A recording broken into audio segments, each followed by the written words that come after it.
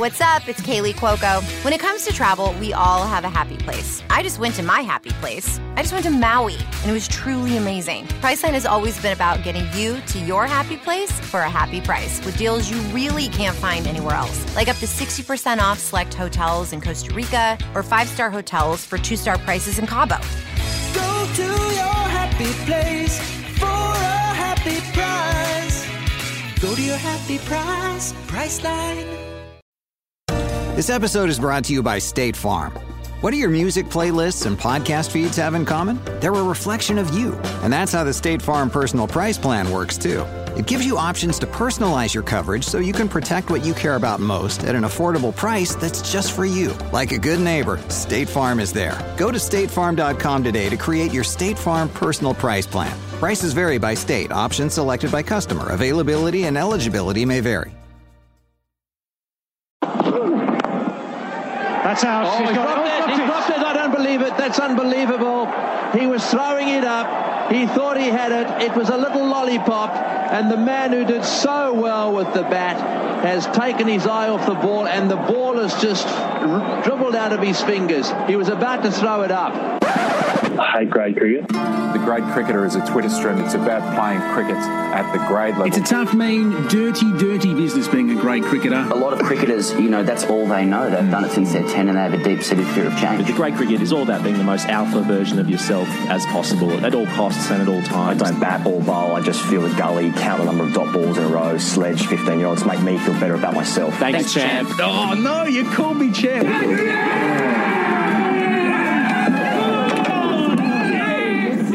Welcome to the Grade Cricketer podcast. On today's show, in another advertisement for why this is the weirdest sport on earth, New Zealand and India will be concluded tomorrow after New Zealand play 46.1 overs of their batting innings before the rain came and ruined it all. We preview the second semi-final between Australia and England, short-term rain forecasts, and barefoot Australians in a circle.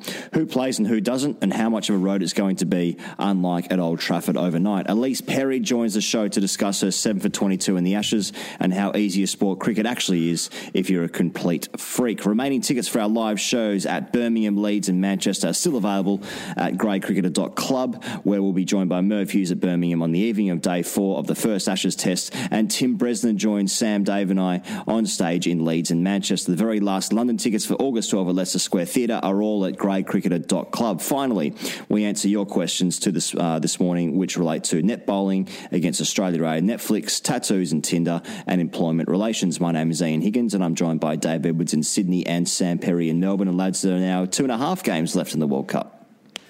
Morning all. And wasn't it great to watch New Zealand's innings last night? And I know, Higgos, you were discussing this off air, but it was clearly being played on a very difficult batting wicket, which is taking a lot of spin after sort of taking a lot of seam and stuff as well. And wasn't it great just to have Steve Waugh and Sourav Ganguly both agree that Ross Taylor really needed to get on with it. While Steve Waugh was just walking us through his 120 off 110 in the game before the semi-final against South Africa, just in his understated tone saying, I guess it probably was played at modern day pace. and he's like, and then he goes on to say, this game's probably being played at more of a 1987 pace. Just directly out of the side of his mouth as well, in classic Steve Waugh fashion. Ganguly, it was his birthday actually this week. I saw that on Twitter. It was good to see a few tributes of the that famous image of him celebrating shirtless on the Lord's balcony. I can't remember when that was. Must have been the early 2000s. Fuck, that was just a great image. The virility of Ganguly. Who would you most like to see celebrating shirtless on the Lord's balcony from the Indian team, presuming they win the World Cup, which they will? The Indian team, who would I most like to see? I reckon Chahal's got a bit about him. There's something about Chahal. He's like, I learnt the other week that he was the national Indian chess champion at age like 10 or something. Oh my God, that's really cool. That'd be a tough school too. Yeah, it would be. It would be hard. Well, what would be harder, get into the national chess team in India or the cricket team? Probably the cricket team. I mean, I agree with those thoughts. Just generally, that it's often amazing to me that, like, former international players who have played the game at the highest level, played more times than anyone else, including, these three guys in this podcast, but yet can't identify like how hard that wicket clearly was to bat. Like Kane Williamson's had an excellent World Cup. Ross Taylor's had a pretty good World Cup as well. These guys are set. They face like 70 balls and they just can't time the fucker. And the commentators are like, well, they need to get on with it. I mean, they need to get to 275 here if they go at fucking 12 and over 15 overs. Well, the run rate's 3.5, Mark Nicholas. You reckon they're going to go at 12 and a half? Fuck me, you kidding? But cricket's easy, he goes, isn't it? Like what you do is you get 10 balls in and then you immediately understand all the properties of the pitch and then you can bat forever on it once you just kind of see and get your eye in. They should have just done that. Did you guys catch Martin Guptill's face after being dismissed? So Guptill's just had a horrific tournament and he's been dismissed, scoring 1 from 14 deliveries. And my God, the face that came up on through the dressing room that they showed was like, it was demonic in its depression. And it was completely colourless, wasn't it? And we have we've all been there. We've all been there after just not being able to score a run or hit one off the square for a long time. It's a dark place. It's disappointing. I mean, because he can't leave the venue. Like at least in grade cricket, you can just get in your car and drive. Like I used to just drive a couple of suburbs away just to get out of the radius, like a 3-kilometre radius from the ground, because of all this negative energy from the ground. But you can't do that when you're a professional cricketer. You have to front up and watch your teammates bat. But, I mean, grade cricketers might argue you can't do that either, but obviously you did that. I was going to say. No, I did that. No, I'd tell you, go down the highway, three tolls away. I like it how grade cricket grounds to you are just like Chernobyl, where there's the action zone. You just need to get outside of the radiation zone to be cleansed of cricket. Yeah. I hope for Tuto Guptill's sake that he doesn't win the World Cup, because nothing would be less satisfying than for him to have not done anything and the team wins. So that'd be a hard thing to take. But a really strange wicket, and the wicket is the story of this game so far, because it obviously hasn't even half been completed. But it's a brand new wicket at Old Trafford, and my God, it was taking some spin, but it was also seaming as well. It was really two-paced. Pandya was getting into the wicket, rolling his fingers down the seam just by the back of a length. It looked incredibly hard to read and to play, because every ball was acting a little bit differently. At the point where the commentators were still saying that they need to go at 10 and over, Jimmy Neesham got a leading edge down to long on. So it's obviously an incredibly hard wicket to bat on. But now I feel like, who knows how the wicket's going to play. If it's going to be, maybe it'll behave better because it'll have calmed down a little bit. I mean, but they can't prepare the wicket in the time that before this game starts again. So maybe it's going to be even drier than what it was, even though it's rained. I don't know, it's weird. One thing I know is that we will all speculate on it, despite having no qualifications in it. So at least this affords us another 24 hours of rampant speculation, completely non-evidence-based speculation. Yeah, and just speak about it in kind of oversimplified terms. I mean, mate, what will happen is, the wicket will sweat under the covers. It'll be far more difficult to bat on tomorrow, and we can expect the ball to stick in the wicket's going to be really difficult for Virat Kohli. Although on the flip side, BCCI controls cricket, so it'll probably be a road. Yep. Well, it's unfortunate we can't just get out there and throw a ball into the wicket and then just see how it reacts from doing that, and then deduce everything from that action.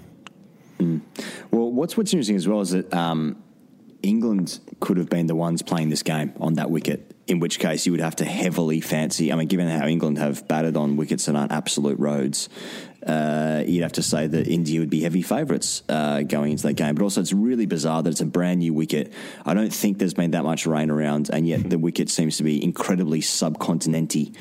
In its, is that the plural? Well, I mean, it's a slow, two-paced spinning wicket. I think that suits India far more than it suits any other country left in the World Cup. So I don't know. What I'm saying is the BCCI controls the wickets, even in Manchester. So I mean, it'd be interesting to know, because it is a brand new wicket at Edgbaston as well, where Australia will play. So it'd be interesting to see if there are any demons in that wicket as well.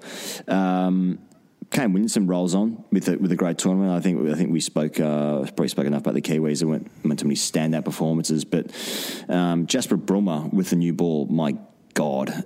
He is. I mean, he's a world number one bowler for a reason. Man, I'm so scared of him. Hey, like we needed England to knock India out in the semi-final, which is that reverse idea. But I mean, talk about demons in the wicket. Like Australia needs demons in the wicket against England, and Jasper Bumrah just is demons for Australia. So yeah, I mean, what a player, and the way he just strangled Nichols and Guptill to start the match to put India on the front foot, and then just nicked off Guptill with one just like sort of angled in, straightened, swung away, took the top half of his outside of his bat, flew to first or second slip. I can't remember. Oh, he's just such a player. He's demonic, isn't he? I'm going to articulate this terribly, but like just when you're batting, you want to be able to watch the bowler run up fluidly from the start of their mark to their delivery, but he doesn't allow you that because he's so staccato in the way that he kind of approaches the wicket, and then it all suddenly kind of comes together at that popping crease, that action that he has. I would really fucking struggle against Jasper Bumrah. I mean, I know that I averaged 8 in third grade and was fucking shit, but like I just would be so frightened of him. I reckon two things there, Edo's, in that I was watching him bowl and I was thinking, like, imagine seeing him bowl, like facing him the first time he ever showed up to India training or like whatever. Because I kind of feel like he was a net bowler who got called in and he's like just like stuttering, he was the guy former, with like weird action. He was and like the former first time you face that, India. you would see this guy like stuttering and you'd be like, wow, this is going to be terrible. And he rocks it down to the 140 Ks an hour or whatever. And second thing is another great example of like you will only play international professional sports if you're a genetic freak, because you look at like Bumrah's arm, like the flexibility in his elbow and his forearm and his femurs is just completely genetics. So kids, if you want to make it to elite levels, don't bother unless you're a genetic freak. He was definitely created in a science lab by the BCCI. Yep. It's such a really fine line to like praise Jasper Bumrah for being a really good cricketer and then just slightly suggest that he's like some kind of monster. Cricket Frankenstein. Well, as we said before, there's no market in India, so we can do what we like. Pez, how's this remaining match going to go? Do you think? Put on your future glasses here. 4 overs left of the innings. I mean, do New Zealand finish their innings, or is it going to be they stop there and get a Duckworth-Lewis thing? Oh yeah, a Duckworth-Lewis thing. I think that they've done really, really well to get to 211 for 5 from where they were, and they've got 23 balls to obviously increase that total. I mean, I still think that. Let's just say the wicket remains relatively the same. That's probably the safest bet. I still think India have too much class, and New Zealand might have just slightly like just not enough in terms of their bowling quality to restrict India. But you never know, I guess. I mean, I'm just looking at their side now. Lockie Ferguson's back in. That's really good. That perhaps they would have been well served to play 2 spinners, but obviously Ferguson's in. So it'll be a really big job for Mitchell Santner. I think if New Zealand do manage to pull this out of the bag somehow, Santner will probably take 3 or 4. But I think India probably still just has too much firepower. It could just be one of those ones, mate, where like New Zealand have made the wicket look really hard, and then India do it in 30 odd overs. Possibly, I think if New Zealand gets to 230, 240, I think that's a really competitive score on that wicket anyway. But it'd be interesting to see what happens. I suppose difficult to talk much about. A game happened for 46 overs that yielded no result and will be finished tomorrow. So let's move on to Australia and England. And we saw that Just Langer has used all of his Zen techniques and brought Australia together in a circle, barefoot. And I don't know what the point of that was, but. Anyone got any takes on this preparation leading into a World Cup semi-final? I mean, I liked it. It's different to the usual pre-game routines of telling highly exaggerated sex stories to, take your shoes off and feel the grass between your toes and the Earth's natural energy underneath you, or some shit. I think earthing's meant to transfer those earthly electrons into the body or something, and kind of I think that's the idea around it. I think Langer to me just reminds me of kind of the boss who has a mental breakdown, but then goes to like a hippie retreat and comes back completely enlightened, like with a holiday tan, and just wants to force all these newfound beliefs on everyone. And it's initially kind of jarring, and you're all looking at each other, but you do it because he's your boss. Like you walk into his office at 3 p.m. to ask for a performance review, and he's on the ground meditating with his suit hanging up. Yeah. That's the kind of guy I think Langer is. He's like Don Draper in the final episode of Mad Men, when he goes all hippie. But then he goes on to write that iconic Coke commercial. So I expect Langer to go on and win the World Cup in the Ashes, just like Don Draper went on to dominate advertising. And then get some Coke. Pez, Wade v. Hanscom. Yeah, so news has emerged overnight that so Langer's come out and said Hanscom will play 100%. He deserves it. He was really stiff not to be on that tour. So Hanscom's in. However, it appears that I'm not sure this has actually been said on the record, but probably has been said to journalists that Glenn Maxwell's spot might be in question. And so when it was asked, when Langer was asked about whether Wade would play too, he sort of didn't say no. He said, well, he's in the squad and he's a chance. I don't know if they're going to sort of spring a surprise selection. Maxwell's obviously, he seems to be a walking wicket with the bat at the moment. I know I said that last time. And then the other thing is it appears that Stoinis has pulled up fit, which is really strange. So that Langer was describing a heated net session that brings the best out of Stoin. Suggest a bit of nickname there. But apparently, he was being bombarded by the quicks, came through really well, bowled really well. So was he just lying about his side strain? You can't pick a bloke from the fucking nets. Like, at what level does this stop? Like, he smashes him in the nets. Like, does this ever end? Like, just a bloke who just looks good? Is this what Australian cricket just relentlessly just picks the best looking bloke? I'm like, I've said it before. We love a bit of Stoinis here. Well, I do anyway. I love a bit of Stoin. But my goodness me, has not done anything for Australia in a year. So, but but that's not true. He goes because week in, week out, he looks unbelievable in the nets. It must be incredible. Don't get me wrong. And if Cricket Australia can release some Kohli-esque footage of Stoinis in the nets that we can all fucking jerk off to, like we did with Kohli, it's like, the noise from his bat. Fucking spare me. But yeah, I mean, I can't have Stoinis back. I understand the balance thing. It does make the balance of the side much better. But what makes the team better overall is picking 11 of your best players. And this is kind of the problem with Australia not caring about ODI cricket for 3.5 years and kind of still figuring out the best team as they're going into a semi-final. Because he goes. I said last show, like Maxwell, I'll believe that he can hit 120 every time he comes to crease, despite there only being 15 balls remaining, that being mathematically impossible. I'll believe, but Wade is scoring runs and has done for 2 years, so he's probably the best bet. But he goes, what happens if the wicket is a bit in it? He goes. Wade is also, by all reports, been an unbelievable asset around the boys. I don't know if you've been reading up on that, but ever since he's got there, he's just the ultimate team man. He'll do anything.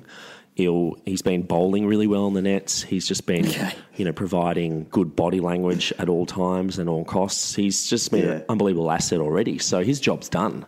He doesn't actually need to play cricket ever again. If he can just kind of generally be in the vicinity of Australian cricketers for the rest of his career, then I think that'll have a net positive effect on our results. Isn't Wade just the most malleable person ever? Because there was talk when he was going to get brought back into the test side that if you tell him to be a nice guy, I'm sure he'll be a nice guy. I think he was just being told to sledge, so he sledged. I've seen him bowl in test matches. He'll bat wherever you want. He's just the most what a malleable character. I think he did sandpaper. I think they tried to pin sandpaper on him. They tried to, and he was happy to go down with it. He was a young guy, didn't really know his way, just trying to fit into the team. Young. That was 26-year-old Cameron Bancroft, who'd already captained Western Australia by that point. Didn't know any better. So, well, that's interesting though, Pez. They're going to go with Hanscom, and fair enough too, because he was unlucky to miss out on the tour. What would you guys do? What would you guys do with Maxwell? Well, if Hanscom's playing, it means Smith will go to 3, Hanscom will bat 4, and then the question becomes, what do you do with number 5 and 6? If Hanscom's going to play, then you have to play Maxwell. I still would. I'd be reluctant to drop Maxwell because you'd always wonder what if. He still has that capability to win a match, and you sort of feel like every match that he doesn't produce in brings him closer to the one that he will. So, but then you weigh that against the rationality of him literally having a technical deficiency against short bowling and England having the 2 almost quickest bowlers in the competition. But it's fun wondering if this is going to be the game where he does everything we've ever dreamed of. That's right, and that's all we want. It's all we want, not asking much, just for 140 not out of about 80 balls and 10 really tidy overs, and perhaps one of the great catches of the World Cup. That's all we're asking from him. But yeah, I'd play Maxwell. I think the Stoinis question is a very interesting one. Like, I can see how they're thinking about it. Like, because I think, again, rationally, like, you could put Mitch Marsh next to Marcus Stoinis now and say he may well produce better than Stoinis, because injury or not, Stoinis hasn't really contributed this World Cup with the bat nor the ball, other than kind of holding up an end with the ball for a couple of overs. So, but then again, you can't. If they've persisted with him this far, he's part of the team. He's part of the balance. He's part of the boys. It would be extremely harsh to just bring Mitch Marsh in on a form basis. Edos, do you want to go back a time in evolution and pick Mitch Marsh? No, I don't. I just felt like the book was closed on Mitch Marsh. I'm just really shocked and surprised to see him back. Like, I know why he's back. It's a like-for-like thing. But it just doesn't feel right, does it? I mean, you're saying that Stoinis has been there all tour. He arrived with the boys. He's been training with the boys. The boys have been around him, and he in turn has been around the boys. To bring in an outsider like Mitch Marsh and then just kind of throw him into a semi or even a final at the expense of someone who's been with the boys, for the best part of a couple of months. I just think that's just not right. I think that's just not right, he goes. And, it's a bit of an ex-girlfriend situation. Like Mitch Marsh, it's a little bit of like an absence makes a heart grow fonder. You sort of forget the parts he didn't like that much. And the current girlfriend, Stoinis, that is, you can see the warts and all at the moment. Yeah. But the current girlfriend, she's here, though. And because Mitch Marsh was like, he was, Shane Watson reincarnate. He was levers, he was rig, he was 140s, he was hitting long bombs, but it never really worked out that way, did it? But we are looking fondly back on him now. I mean, that was the relationship of a lifetime. Shane Watson. No, it wasn't it? I mean, the forgotten party here, of course, is Nathan Coulter-Nile, who has contributed in this World Cup. That was just a holiday romance. It was a fling. It was a bit of a summer fling. That West Indies game. He wasn't in the team long enough to understand or figure out exactly what a Coulter-Nile is. But, I mean, he is another all-rounder in the squad, and he has contributed more than, well, Mitch Marsh hasn't had a chance, but certainly more than Stoinis.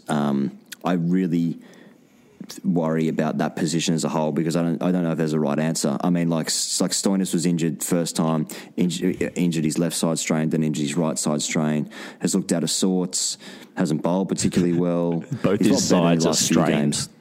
Like no runs anywhere. It takes ages to get off the mark, real slow. The power's gone out of his game. Haven't seen him bat well for Australia in a year. I don't know. But, I mean, to that end, you're probably better off picking Wade there. But then the changes the balance of the side, then you rely on Glenn Maxwell's overs, in which case he'll get targeted by England. Yeah. Do you reckon the selectors are thinking all of these things? I mean, I hope so. It'd be really great to see Wade in the lineup, like just as a surprise, because the guy, as we've said in previous casts, he hasn't missed time to ball in 2 years. He's in the absolute form of his life. He knows his game. It could be a wonderful story to bring him into the semi-finals out of nowhere, and for him to just put together 2 magnificent innings to take Australia to a World Cup. It's unlikely, though. The only thing... I can't believe we didn't think of it earlier, though, because the only person they seem to sort of hate more than Matt Wade, or they're willing to cast aside more quickly, is Glenn Maxwell. So, which is, historically proven over the last decade just about. So I'd feel like, as much as I want Wade in, if it's at the expense of Glenn Maxwell, you're like, oh, no. I just want all the scintillating players to be in at the same time. All right, well, we have been lucky enough to secure Ellyse Perry as a guest. She took 7 for 22 in the most recent ODI, completely destroying England. They're 6-0 up in the Ashes series before they head to Taunton on July 18 for the Test match there. Australia only need to draw that game to secure the Ashes. Then they won't be able to be surpassed. They'll be able to retain the Ashes. So let's get Ellyse on the phone.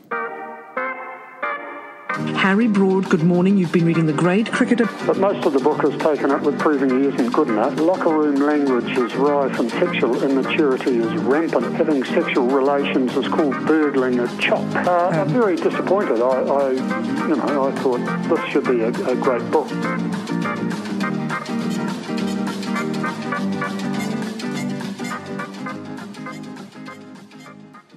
NFL Sunday Ticket is now on YouTube and YouTube TV, which means that you can stay close to your team even if you don't live in their town. Like, maybe you're a Raven who married a Seahawk who got a job in the land of the Falcons. With NFL Sunday Ticket, you can watch your team's out-of-market Sunday afternoon games no matter where you live, because you shouldn't have to change teams even if you change towns. NFL Sunday Ticket, now on YouTube and YouTube TV. Go to youtube.com/presale to get $50 off. Terms and embargoes apply. Offer ends 9/19. No refund. Subscription auto renews. Boys, Ellyse Perry's returned for a second time onto the Grade Cricketer. It's an absolute pleasure to have her on. 7 for 22 the other day against England. Pez, I just want to kick off by saying, firstly, thanks for championing us the last time you came onto the show with no for a reply. I can't believe you started with that. Yeah. But secondly, turn off at the thought of that. Well, you can do what you want, frankly, after your most recent figures. But I guess my first question is, how easy is cricket for you? Yeah, well, thanks for the question, champ.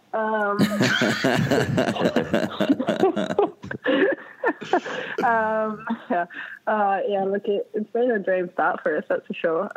In the Ashes over here, and the first 3 games for us, some ODIs, and had you have said on our way over here that we would have won all 3 of them and been 6-0 up in the series, I think we all certainly would have been really chuffed and definitely taken it. So it's been a nice start. There was a fantastic piece written about you in a Good Weekend recently, Ellyse, by Conrad Marshall, and one of the interesting things you said within it was, maybe interest in women's cricket will be more sort of obvious to you if people started criticising your innings. I'm not sure if it came across the right way through the piece, but I just wanted to say I just thought your last dismissal was a bit too close to cut. You and most other people, I've had that one just dissected by my dad from back home. So, whatever you say, we'll only add to it. Well, I was lining up a tweet to that effect, and I thought, I've got to be sensitive about this. And as I was thinking about it, I let it go for a few hours, and I returned and I saw that you took 7 for 22. So I just thought, no, I'll just leave. By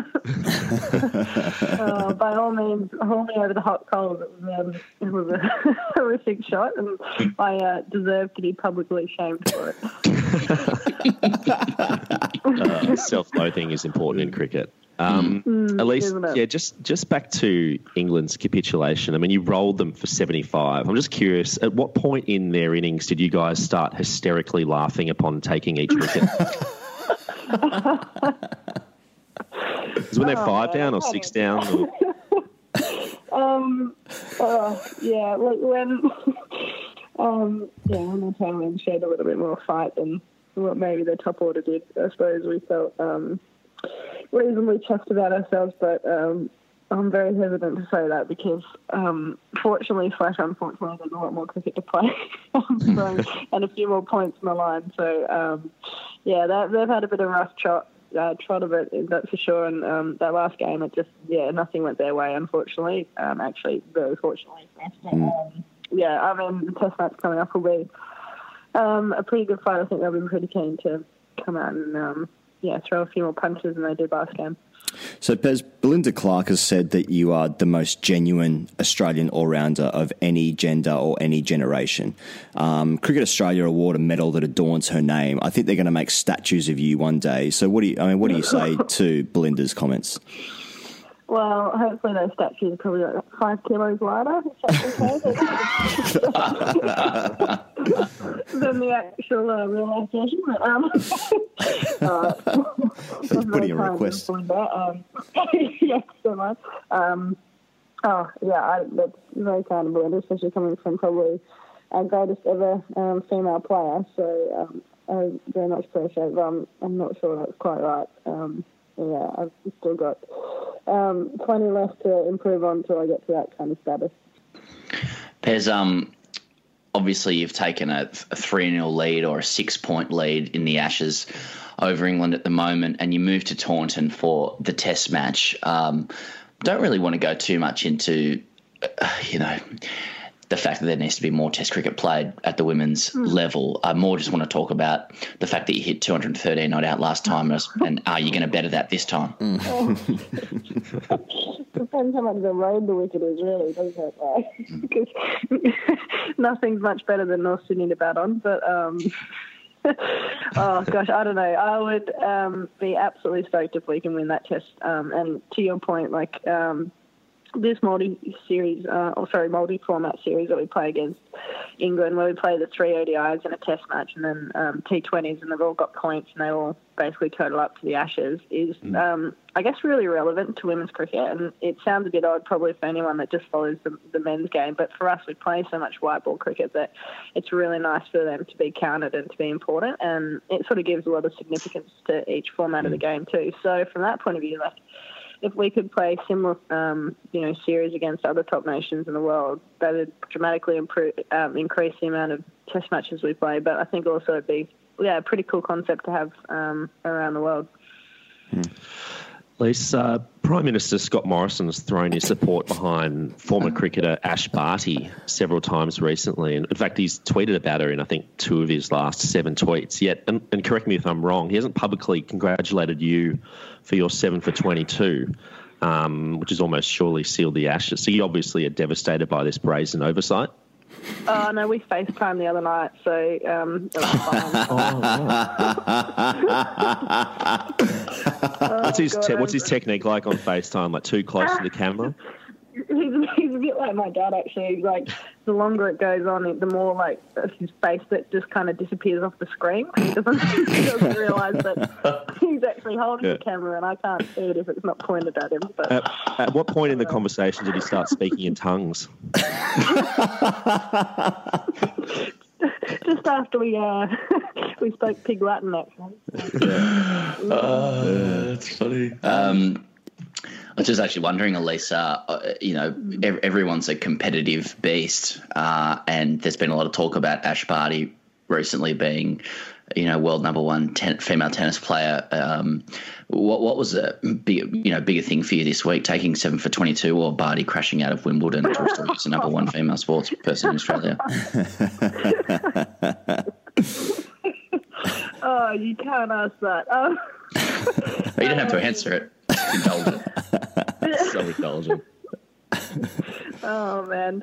I think the best part was, I don't know, just seeing England as upset as they were probably after our game was the best part. We actually watched Ash's game on the bus. It's pretty amazing. Maybe the best thing about England is our bus.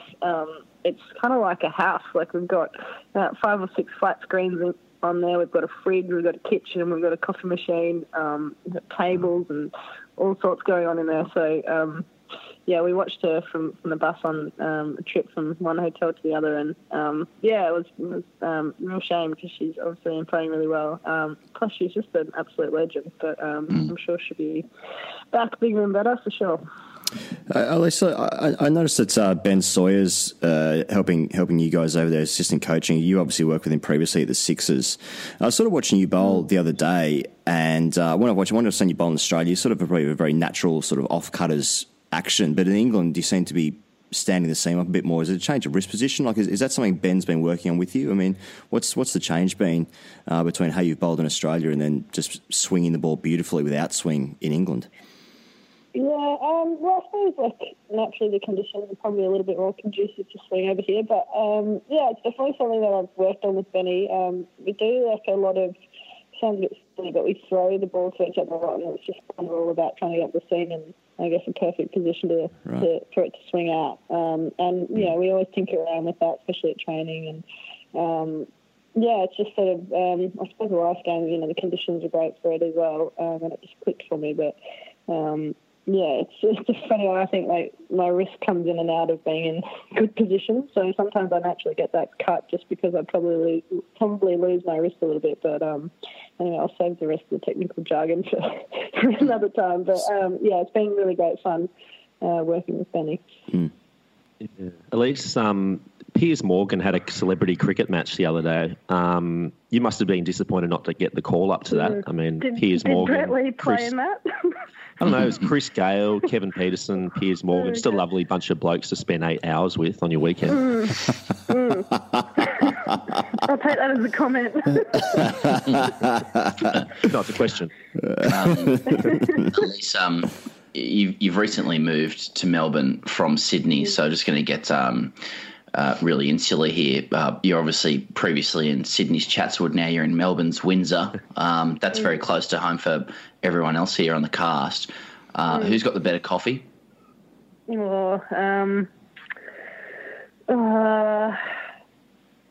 Coffee Club, Melbourne. Westfield, Chatswood, Westfield. Muffin break. Muffin break in the food court where I never bought muffins.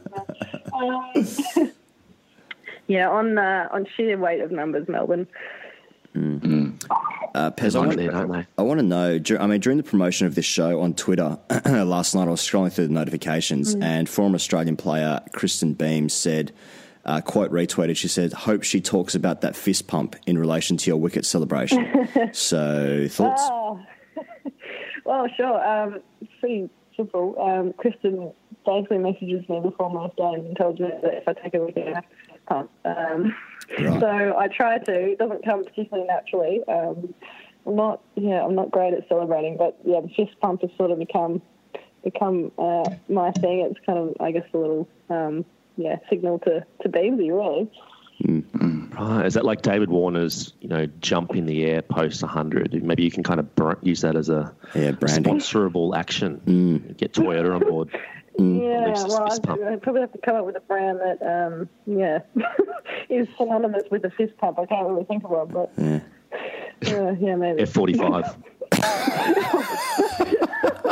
Actually, F45, if you are listening to this, I'm actually in the market for some fitness deals. But anyway, just because I recovered from an injury and stuff. But sorry to railroad that. I've been meaning to get that out there. To get out. I'm sorry, Ellyse Perry. I just noted in the Good Weekend article, Ellyse, just the way this was written as well sort of made me giggle, but it was describing you putting your equipment on, your kit on before you batted, and Conrad wrote, first the right pad, then the left one. Always right, then left.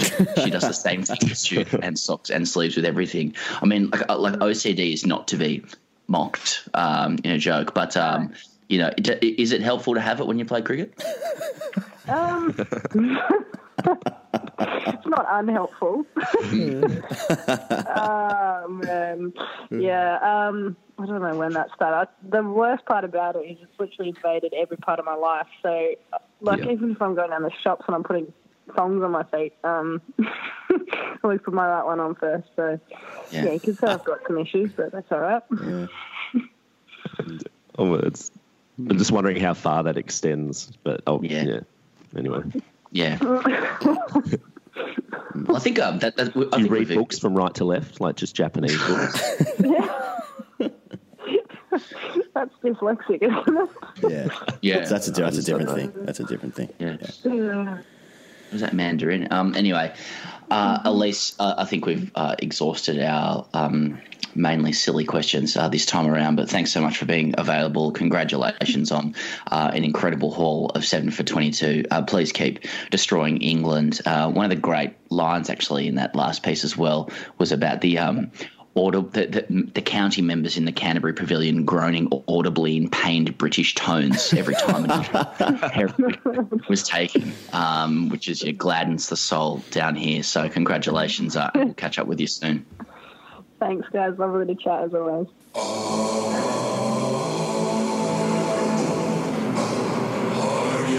We grade cricketers work hard. Everything has to be hard at all times. Work hard. Circuit hard. Just be hard. Never smart. Always hard. Wait, are you gaming? On a Chromebook? Yep. It's got a high-res 120Hz display, plus this killer RGB keyboard. And I can access thousands of games anytime, anywhere. Stop playing. What? Get out of here. Huh? Yeah, I want you to stop playing and get out of here so I can game on that Chromebook. Got it. Discover the ultimate cloud gaming machine. A new kind of Chromebook. Some developing news out of the grade cricketer, media juggernaut. We're exploring the creation of our own custom budgie smugglers. And the running theme at the moment is all-time alphas. And I just want to discuss with you, David, he goes, who might adorn a set of smugglers for the all-time alpha range? Off the top of my head, I'm thinking, Faf, obviously. Of course. Perhaps Alan Border's beard. Perhaps Steve Waugh's squinty eyes. Ricky Ponting's forearms. Yep. Clive Lloyd. Keith Miller's Brill cream hair. So we're thinking of doing it just per body part? Right. So, Michael Atherton's brain. Alan Border's if mouth we could get it. to Craig McDermott on that tour game when he told he's going to send him home. Yeah. Mid-over. Colin, the big man, de Grandhomme's moustache. The old gunslinger. Yeah. Yeah, the all-time alpha range is something we're considering. Please feel free, listeners, to submit any considerations for that all-time alpha range. We're just thinking of sort of badly cut out pictures of either profile pics or I should say mugshots or body parts and stuff, just at different angles over these smugglers, which we'll all adorn when we go for our various water-based activities. Whether that be a swim for your own fitness, or whether it be being afraid to shower nude post day's play. Wet and Wild theme park on the Gold Coast. Or just sliding on the covers when it's raining. If you don't want to get involved in that, you can purchase your own custom smugglers. You can create your own design, or get the nice Garys, which is a couple of pictures of Nathan Lyon all over your pecker there. And you can do that at budgiesmuggler.com.au. This episode is brought to you by Columbia Sportswear. It's snowing again, and that wind chill is killer. But you're not worried about that because you shop the Omni Heat Infinity Collection. It's warmth perfected with tiny gold dots that reflect your body heat inside and protect you from the cold outside. No snow or chilly temps can stop you now. Go out anyway. Shop the Omni Heat Infinity Collection now at Columbia.com/infinity. Hashtag AskTGC. Just before we get into the questions for this morning, this evening, this afternoon, whatever time you listen to this, the greycricketer.club for all of your live show tickets, where there are very few remaining tickets for London on August 12, and tickets remaining for our Birmingham show, Leeds show, and Manchester, which I said at the top of the show. So greycricketer.club. Do get around the boys. All right, Jowie writes in and he says, I have recently been invited to netball for the touring Oz A squad because they fancy my quick left arm seamers that slide 2.5 feet down leg. Now that I've finished flexing more than he goes in front of a body-length mirror, it reminds me of playing second grade and being invited to bowl on the first net, afraid to offend or disrupt my hero's day in any way. Which takes me to my questions. Should I celebrate when I inevitably drag Marcus Harris's bat away from his body and nick him off to third slip? And how many pairs of gloves should I ask for? Really interesting that someone who's clearly good enough to be invited to bowl to essentially half the Ashes Test squad is still taking the opportunity to write into the grade cricketer, like just on the internet. Yeah. Well, he's flexing. He's flexing on us. He's flexing on us. He's flexing on us because, I mean, he gets the bowl to international cricketers. It's not necessarily a reflection of your standards. Sometimes it is. Sometimes it's not. But, I mean, like, I think to answer his... I mean, David Warner hit a net bowler in the head with a cricket ball. It wasn't just an off-field altercation. And then that guy... got in a full signed shirt from the Australian team. So I mean that's the least you should be asking for, Jowie, I reckon. I'm quite jealous of Jowie. I mean, I always dreamed of being a young net bowler, and I think there's always in all of us there's something inbuilt that if you bowl well and you can get the attention of someone, then you can just suddenly be like inexplicably whisked into the Test team. Like I'm sure he's a pom, but you know, I remember when I was a kid, my parents got me one of those books where you can insert your child into the storyline. Nice. So basically I was me, but I was plucked from obscurity to play for the Sydney Swans. And I ended up taking like a specky on Warwick Kappa's shoulders to win the grand final. What I'm saying here is that, you know, I'll do the same for my son, except the book will be about him bowling in the nets and then there's an injury to Mitch Starc. And then he suddenly takes a fifer at the SCG on debut at the age of 8.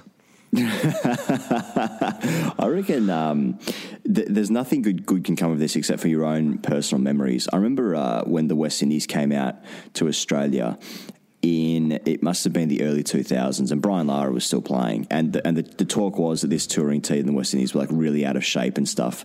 And Jules Stevenson, who was a great first grade bowler, he played at Gordon and played at my club. He bowled Brian Lara.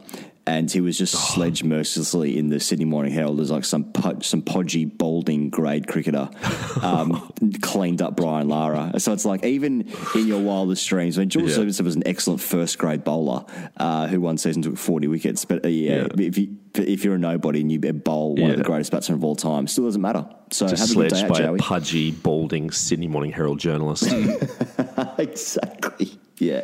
Okay, Aidan writes in. Choppers, he says. The late night sport is wearing me pretty thin. I've made myself nocturnal to watch H. Nichols kick a straight one, R. Taylor run out our best player, and then our second best. CDG dish out another cough lozenge when we need runs. Any Netflix recommendations? I was born in the late 80s where I had to endure some slow, grey, beta New Zealand cricket. Australia was an absolute juggernaut, producing some glistening alphas. I'm sure your Gilchrist poster was better than my Adam Perore. Of Adam Perore Mortgages poster. That's obviously an old familiar feeling. That's it. Just on Adam Perore, he was responsible for the world's most unprintable sledge ever in a match against Australia when Mark Waugh sledged him. I honestly cannot repeat what Perore responded with, but it's available on Google. Just type in Adam Perore Mark Waugh sledge and you'll see what I mean. Netflix recommendations, anyone? I just finished the Madeleine McCann documentary series. Yeah, that was pretty good, wasn't it? Yeah. Don't want to spoil it. She's still missing. Yeah. But it was good. Well, I think they're teasing it for a second season. I think that's how that's going on. I've actually just started to get into Chernobyl. Meant to be and very also good. The HBO series, yeah. I've been working on a personal tweet for years. Like literally, it's been in my drafts for like 2 years. This is your startup. Yeah. Just grinding away. Yeah, but it's like I was born 2 months after one of the reactors exploded in Chernobyl in 1986, and so far my only superpower is insert joke here. Can't quite get it right. Had it in the drafts for 2 years. Keep at it. Yeah, keep it. I'll find something. Very good. Okay, this one's from Jake. G'day, Higos, Pears, and Dave, if you're reading. I'm currently travelling Europe and thought I'd jump on Tinder to see if I can meet some local singles in the multiple areas I'll find myself in over the next month. Thoughts on putting a screenshot of my cricket stats in as one of the biopics on my Tinder bio? Keep in mind my batting average is 9 with 26 runs to my name, and I've taken 7 wickets at 17.14. Will this get me a stat on the circuit, or should I leave it with just a photo of me showing off my KFC tattoo on my leg? Cheers, Jake. So this is just yuck in all areas.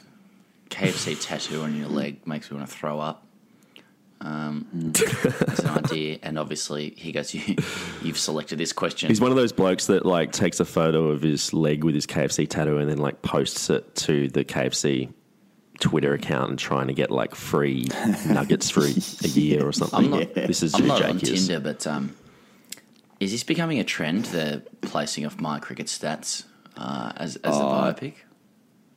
No, I don't think. I think you can be misled if you read the amount of inboxes that we get with similar jokes. But no, it's not a real thing. I mean, it's not a common thing. Also in Europe, I mean, I know that they're trying to grow cricket in the region. The Euro Slam is on soon, actually, isn't it? Chris Lynn will be there. That's Maybe right. you could hang out with Linny. Or we could connect him with Linny and he could just orbit in his vicinity. That probably would yield more success than just posting your my cricket stats. And It's then really hoping some interesting how European women are interested. how young people communicate on dating apps. Said Granddad. But like, I remember we did it. Remember we did that show at O's in Brisbane. We did the Brisbane Great Cricket Awards a couple of years ago, and I was talking to some young upstarts there, and we were talking about Bumble or something, and they were all like, "So what's your pickup line?" And I was like, "I just say hello." And they were like, "That's wow! What? No, you don't. That's so lame. What?" And I think they're like still at the age where Don't like, remember that. They buy into the idea that like if you say certain words, you unlock, a woman's underwear, and they are just powerless to your words. I think they like read the game too many times. The game, the Bible. Yeah, no. If you just be a normal person, then that's a great way to start a conversation. Then get whatever you want there. I'm not saying you need to form meaningful relationships all the time. But, you can get what you want. But, yeah, if you just start by saying hello, that's a start. So, Jake, no, I would not do the tattoo or cricket stats thing, at least until you get your average up into the early 20s. Joseph Askham. Hi, fellas. Looking forward to seeing you guys at your London show, or stoked as you might say. My question relates to an employment issue. I'm interviewing someone who proudly states on his CV that he has played first-class cricket. Obviously, I immediately Googled him, and he has a Cricinfo site, has played a few county games, and was an age group international. The bloke can clearly cricket. Firstly, he claims to have developed, and I quote, excellent interpersonal skills through playing competitive sport. What the fuck is he talking about there? Secondly, if I give him the job, who is the alpha here? I love cricket, and I'm actually having a decent start to the season, 68 average with a bat, and I don't even care if that comes from scores of 8 and a fluky 60 not out, and a DNB, the stats don't lie. But this bloke is obviously better than me at cricket, and therefore everything. What happens when I ask him to do something at work and he pretends to have forgotten my name? And finally, how long after I inevitably employ him can I ask him to come play for my club and bask in his reflected glory? All the best, Joe from England. I think Joe has the upper hand. Joe's the alpha because Joe clearly controls this person's employment capability. I would love him to challenge the potential employee in the interview around the meaning behind excellent interpersonal skills. Like, so he has to stay very quiet, Joe has to stay very quiet about his own cricket background and his knowledge of cricket and what interpersonal skills really means, because it'd be really dysfunctional. And he has to sit there and listen to this guy talk about, what it actually means to play cricket and the dysfunction surrounding it. He'll eventually employ him and then ridicule him for that interview. There's some great interpersonal skills to be learned in cricket, though, Pez. I mean, listening skills, like nodding approvingly in the stretching circle. Non-verbal communication, just avoiding eye contact with lower graders. That's an interpersonal skill. That would be like you'd really respected, I suppose, in a job interview if someone actually said that. Oh yeah, so there's this thing called the stretching circle, where people share important sexual tales to each other, and it's really important that you actually nod and make sure that you wait your turn to tell your story. What's an example of good decision making? Oh, the time I took a cab home after 8 beers in the dressing room as opposed to taking on the back roads. When I saw that best fielder pick up the ball, and I declined a second run. Okay, let's do the last one, lads. Matthew Edstein writes, lads, 2 years or so ago, my wife bought me a Kindle. In between reading both The Grade Cricketer and Tea and No Sympathy, I've actually rather impressed myself with the quality of literature I've gotten through. Robert Hughes's The Fatal Shore, Charles Dickens' Great Expectation, and Michelle Obama's Becoming. About 2 months ago, we changed internet provider at home, and I have not yet connected my Kindle to the new network. Since then, my wife has asked me what I am reading several times. Given that I haven't been able to download any new books in the past 2 months, my increasingly sheepish response each time is TGC. I have now read The Grade Cricketer 3 times and Tea and No Sympathy 4. In brackets, Tea and No Sympathy is slightly better in my view. Throughout my rereads, I've thoroughly enjoyed guessing which one of you experienced in real life the events described in the book. Who was caught shadow batting naked by their dad? He goes is my guest. At some point, I really will have to connect to the new network and download some new books. To that end, I guess my question is this. Are you writing a new book? And if so, when will it be released? Kind regards, Matt. Some good literature that he got through there beforehand. Yes. Great Expectations. Yes. Referenced in Tea and No Sympathy. It is. A few times. The Fatal Shore will be next. We haven't really discussed doing another book. I think it will happen when it kind of jumps out at us to do it, right? I think it'll happen. It won't be this summer. It won't be in Christmas stockings this year, unless Alan and Unwin decide to rebrand Tea and No Sympathy to make it look like a different book by just changing the cover or something. But we could do a foreword to Tea and No Sympathy, some books they re-release it with the author's Updated foreword. editions. Yeah. Also, no, it wasn't me who was caught shadow batting naked. It wasn't anyone. It's a fictional book. Yeah. It's so amazing. I believe. I like that everyone thinks everything in the book actually happened to one of us. Yes. I mean, Pez, to be fair, you did visit W.G. Grace's tombstone when meeting up with your ex-girlfriend in England for coffee. Some things are based on fact, to be fair, but yeah. He goes, you went to a gay bar and danced on a table with your shirt off, shrieking, lads, lads, lads, in unison with your teammates. I mean, these are things that happened and will continue to happen. That did. That's you exactly fell out right. with your dad in the backyard showdown.